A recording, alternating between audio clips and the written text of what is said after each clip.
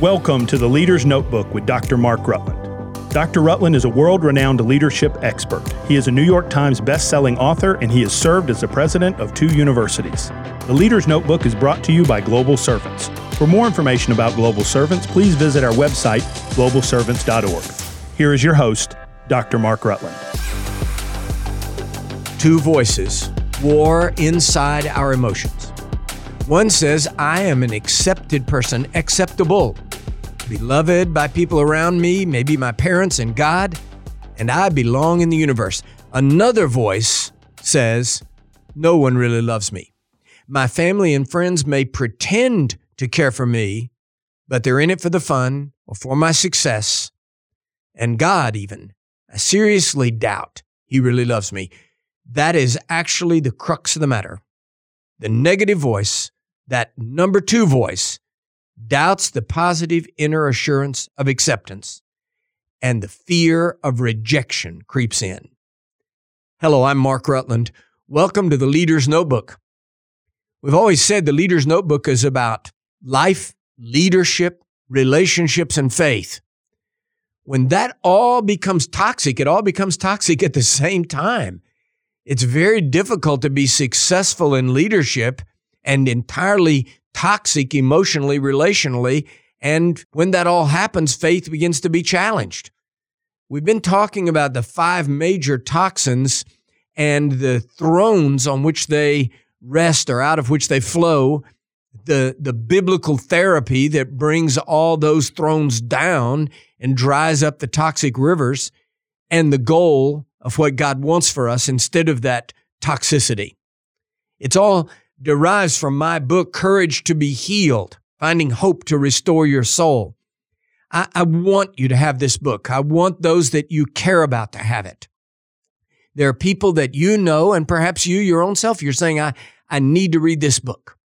At the end of this podcast, someone is going to tell you how to get that book and how to get it for others, and I hope that you will. I've been thrilled with the response to this book, and I've been blessed by the response to these episodes of the Leader's Notebook that have been about inner healing. The number 1 variable in the healing of damaged emotions is not really faith. Faith is a variable, but it's not the number 1 variable. The number 1 variable is courage. The courage to face the truth, the courage to deal with it, the courage to get help, the courage to stay in the process of getting healing. And that courage can determine whether or not that inner toxicity that flows out of a life can be healed. What I'd want to deal with in today's episode, and if you haven't been able to hear the whole series, if you haven't gotten all of them, they're all archived. I hope you will go back. I hope you'll listen to everyone. And in the future, I hope you'll hear the rest of these teachings on healing of damaged emotions. But today, I want to deal with the toxin of rejection. Rejection as a toxicity in life is actually one of the most apparent of all the toxins. I'm willing to bet that you know someone who acts in a certain way over and over and over again.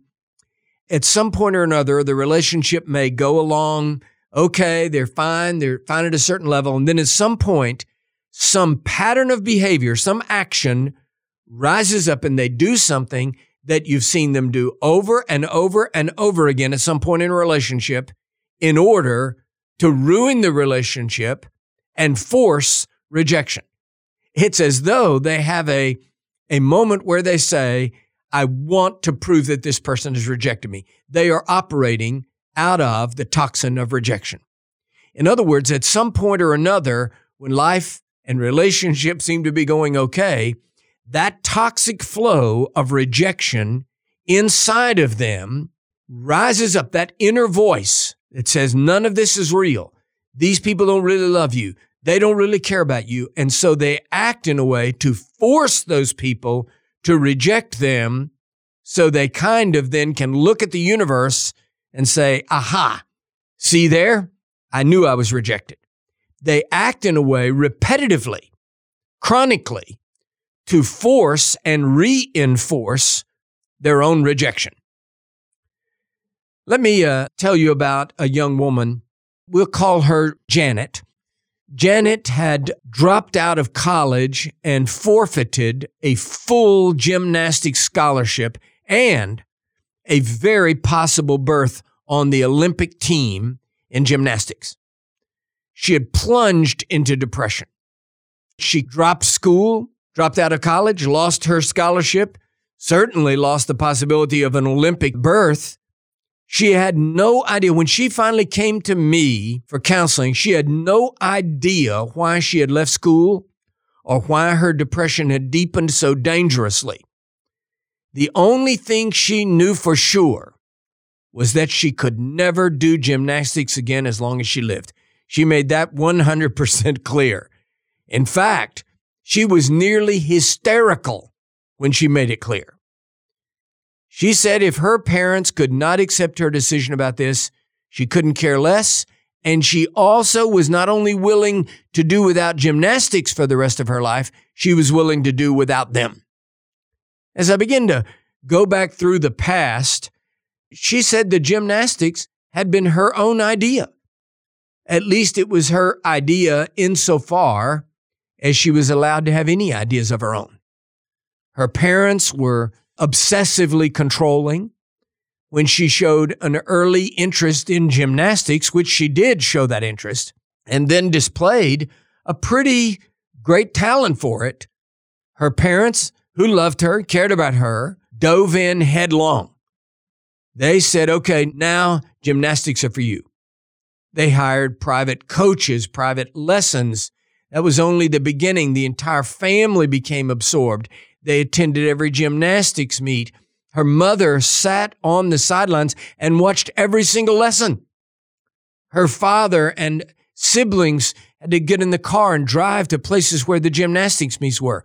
Of course, Janet appreciated the devotion, and the sacrifice was very real to her. Her parents were not wealthy people. They were marginal people. They were blue-collar folks. She also knew that she should be very grateful, and she was to a certain extent. Many of her friends expressed to her that they longed for parents who would take an interest in their activities, fathers who would go to their Little League games, mothers that would attend their dancing recitals. Yet at a certain point, two things began to haunt Janet deep, deep in her emotions. First, she was not sure if her parents were really about her as a person, or were they about her success in gymnastics? That question haunted her deep within her mind. Second, she knew she wanted out of gymnastics, but she couldn't figure out how to tell them. All the money, the time, the lessons, the gym meets, all of it. What about all of that? She felt like she had gotten caught up in a lie, a huge lie that just got bigger and bigger until she couldn't get out of it. She couldn't think who to tell. Could she, after all that money, all that travel, all the expense and the energy and everything, all the blue ribbons and the trophies and the excitement, how could she go to her parents and say, I want out of gymnastics? 2 serious bouts with anorexia later, her hair was falling out. Her hands began to shake uncontrollably when she went into the parking lot of the gym. When she finally showed up on her parents' doorstep, baggage in hand, a college dropout, she was finally ready for counseling. What she was facing was her deep fear of rejection. Janet had been the perfect child, obedient, submissive, intelligent, well-mannered, and successful in her chosen sport. The perfect child. Now all that was blown. Now what? Rejection is seated in the throne of doubt. These doubts are both inflicted and they're inborn. It's absolutely certain that some children are predisposed to doubt the loving, nurturing voices around them. You can spend your whole life trying to reinforce that child with healing, loving grace, but some nagging voice inside says to them, these people don't really love me. Rejection is far more than simply being left out of a club or being chosen last on the playground. It is deep tissue conviction of being superfluous in the universe. More than being just uncared for by some particular person or group, rejection is a deep emotional wound within that leaves a gaping hole, a sense of being unloved, hence unlovable and unwanted. Rejection is a question, not a statement. And that question is, what is wrong with me? Now, that's actually the crux of the matter, is whether or not something is so basically internally wrong with me that all these people who are pretending to love me and care about me actually only love and care about what I do for them. So I reduce life to a dreadful cycle, a terrifying cycle of performance. When I then impose that backwards on God, that God only loves me when I live right, do right, believe right, go to church right, whatever it is, then I lose my trust in the basic character of God, and I reduce my relationship to a terrible, terrible cycle of performance. And that is not only toxic, it's very, very depressing. The only one worthy of my full trust is God. I know I can never expect any other to be as perfect as He is, but I must learn to live free of the bitter toxin of constant angry rejection from others that is either real or imagined, because my new healing is rooted in God's acceptance of me. Restored trust is not reconstructed naivete. In other words, we're not going to base our trust that God loves us on the fact that I'm now doing right, that I'm now living better. I'm not going to make my Christianity into gymnastics lessons. As long as I do good, God loves me. When my trust mechanism is healed, I can doubt my doubts because I trust the Scriptures. I trust Ephesians 1:6, to the praise of the glory of His grace by which He has made us, me, accepted in the Beloved. If God has made me accepted in Ephesians 1:6, I can now trust the character of God, that God will not, in fact, cannot lie to me. Therefore, I'm accepted by God. Second, if I'm accepted by God, I must therefore somehow or another be acceptable. God is not a fool. God cannot accept that which is unacceptable. But I know that I cannot make myself acceptable. So that enters into the second level of trust. And that is, God makes me acceptable. Not only does He accept me, He makes me acceptable. If I'm acceptable to Him and accepted by Him, who dares to reject me? Third, no one can truly reject someone God has accepted. People simply do not have that power or authority over my life. Nothing they say can cancel God's word. Nothing they do, any judgment against me, is useless in the face of His grace and acceptance. Their rejection has no effect on my acceptance. Fourth, if no one has the authority to reject me, that includes me. I no longer have the power to reject myself. If God has made me acceptable and He has accepted me, I accept His decision. Fifth, I now can accept my whole life and self. My history is mine. I do not have to deny it or wall it off or seal it up or hide it. All of my life, I'm a whole person, able to see my whole life. Hurts, damage, failures are all included. I don't have to be perfect or pretend perfection. I know that by grace, I'm accepted. That is the healing power of grace that unseats the terrible, terrible toxin of rejection. God does not want us to live under the bondage, the flow of rejection.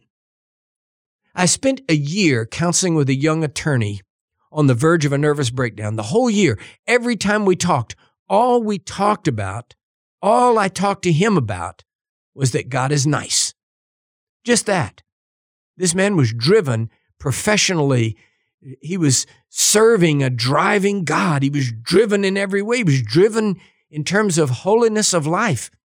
He just became convinced somehow that unless he succeeded as an attorney, succeeded as a father, succeeded as a husband, succeeded as a son, succeeded as a Christian, God couldn't love him. We spent a year talking about the fact that God is nice. The word touched his heart. He said, I just never thought of God as nice. I thought of him as holy. I thought of him as remote. I thought of him as judging.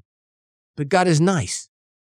That young attorney's testimony is a testimony of victory, peace, rest. Rest in a nice God. All this is to say, stay in the process of encountering and accepting God who makes you acceptable and accepts you and frees you from the fear of rejection or from the pain of rejection. Victory is ahead. Stay in the process. God loves you. He cares about you. You are acceptable because he's made you acceptable, and therefore he has accepted you. And if God has accepted you, what power in this universe can reject you? This is Mark Rutland. Thank you for joining me for the Leader's Notebook and this episode of Courage to be Healed. To order a copy of Courage to be Healed for yourself or someone you love, please visit the store at drmarkrutland.com. Enter the promo code COURAGE for 30% off. To order by the case, please call us at 888-823-8772. Thank you for listening to the Leader's Notebook.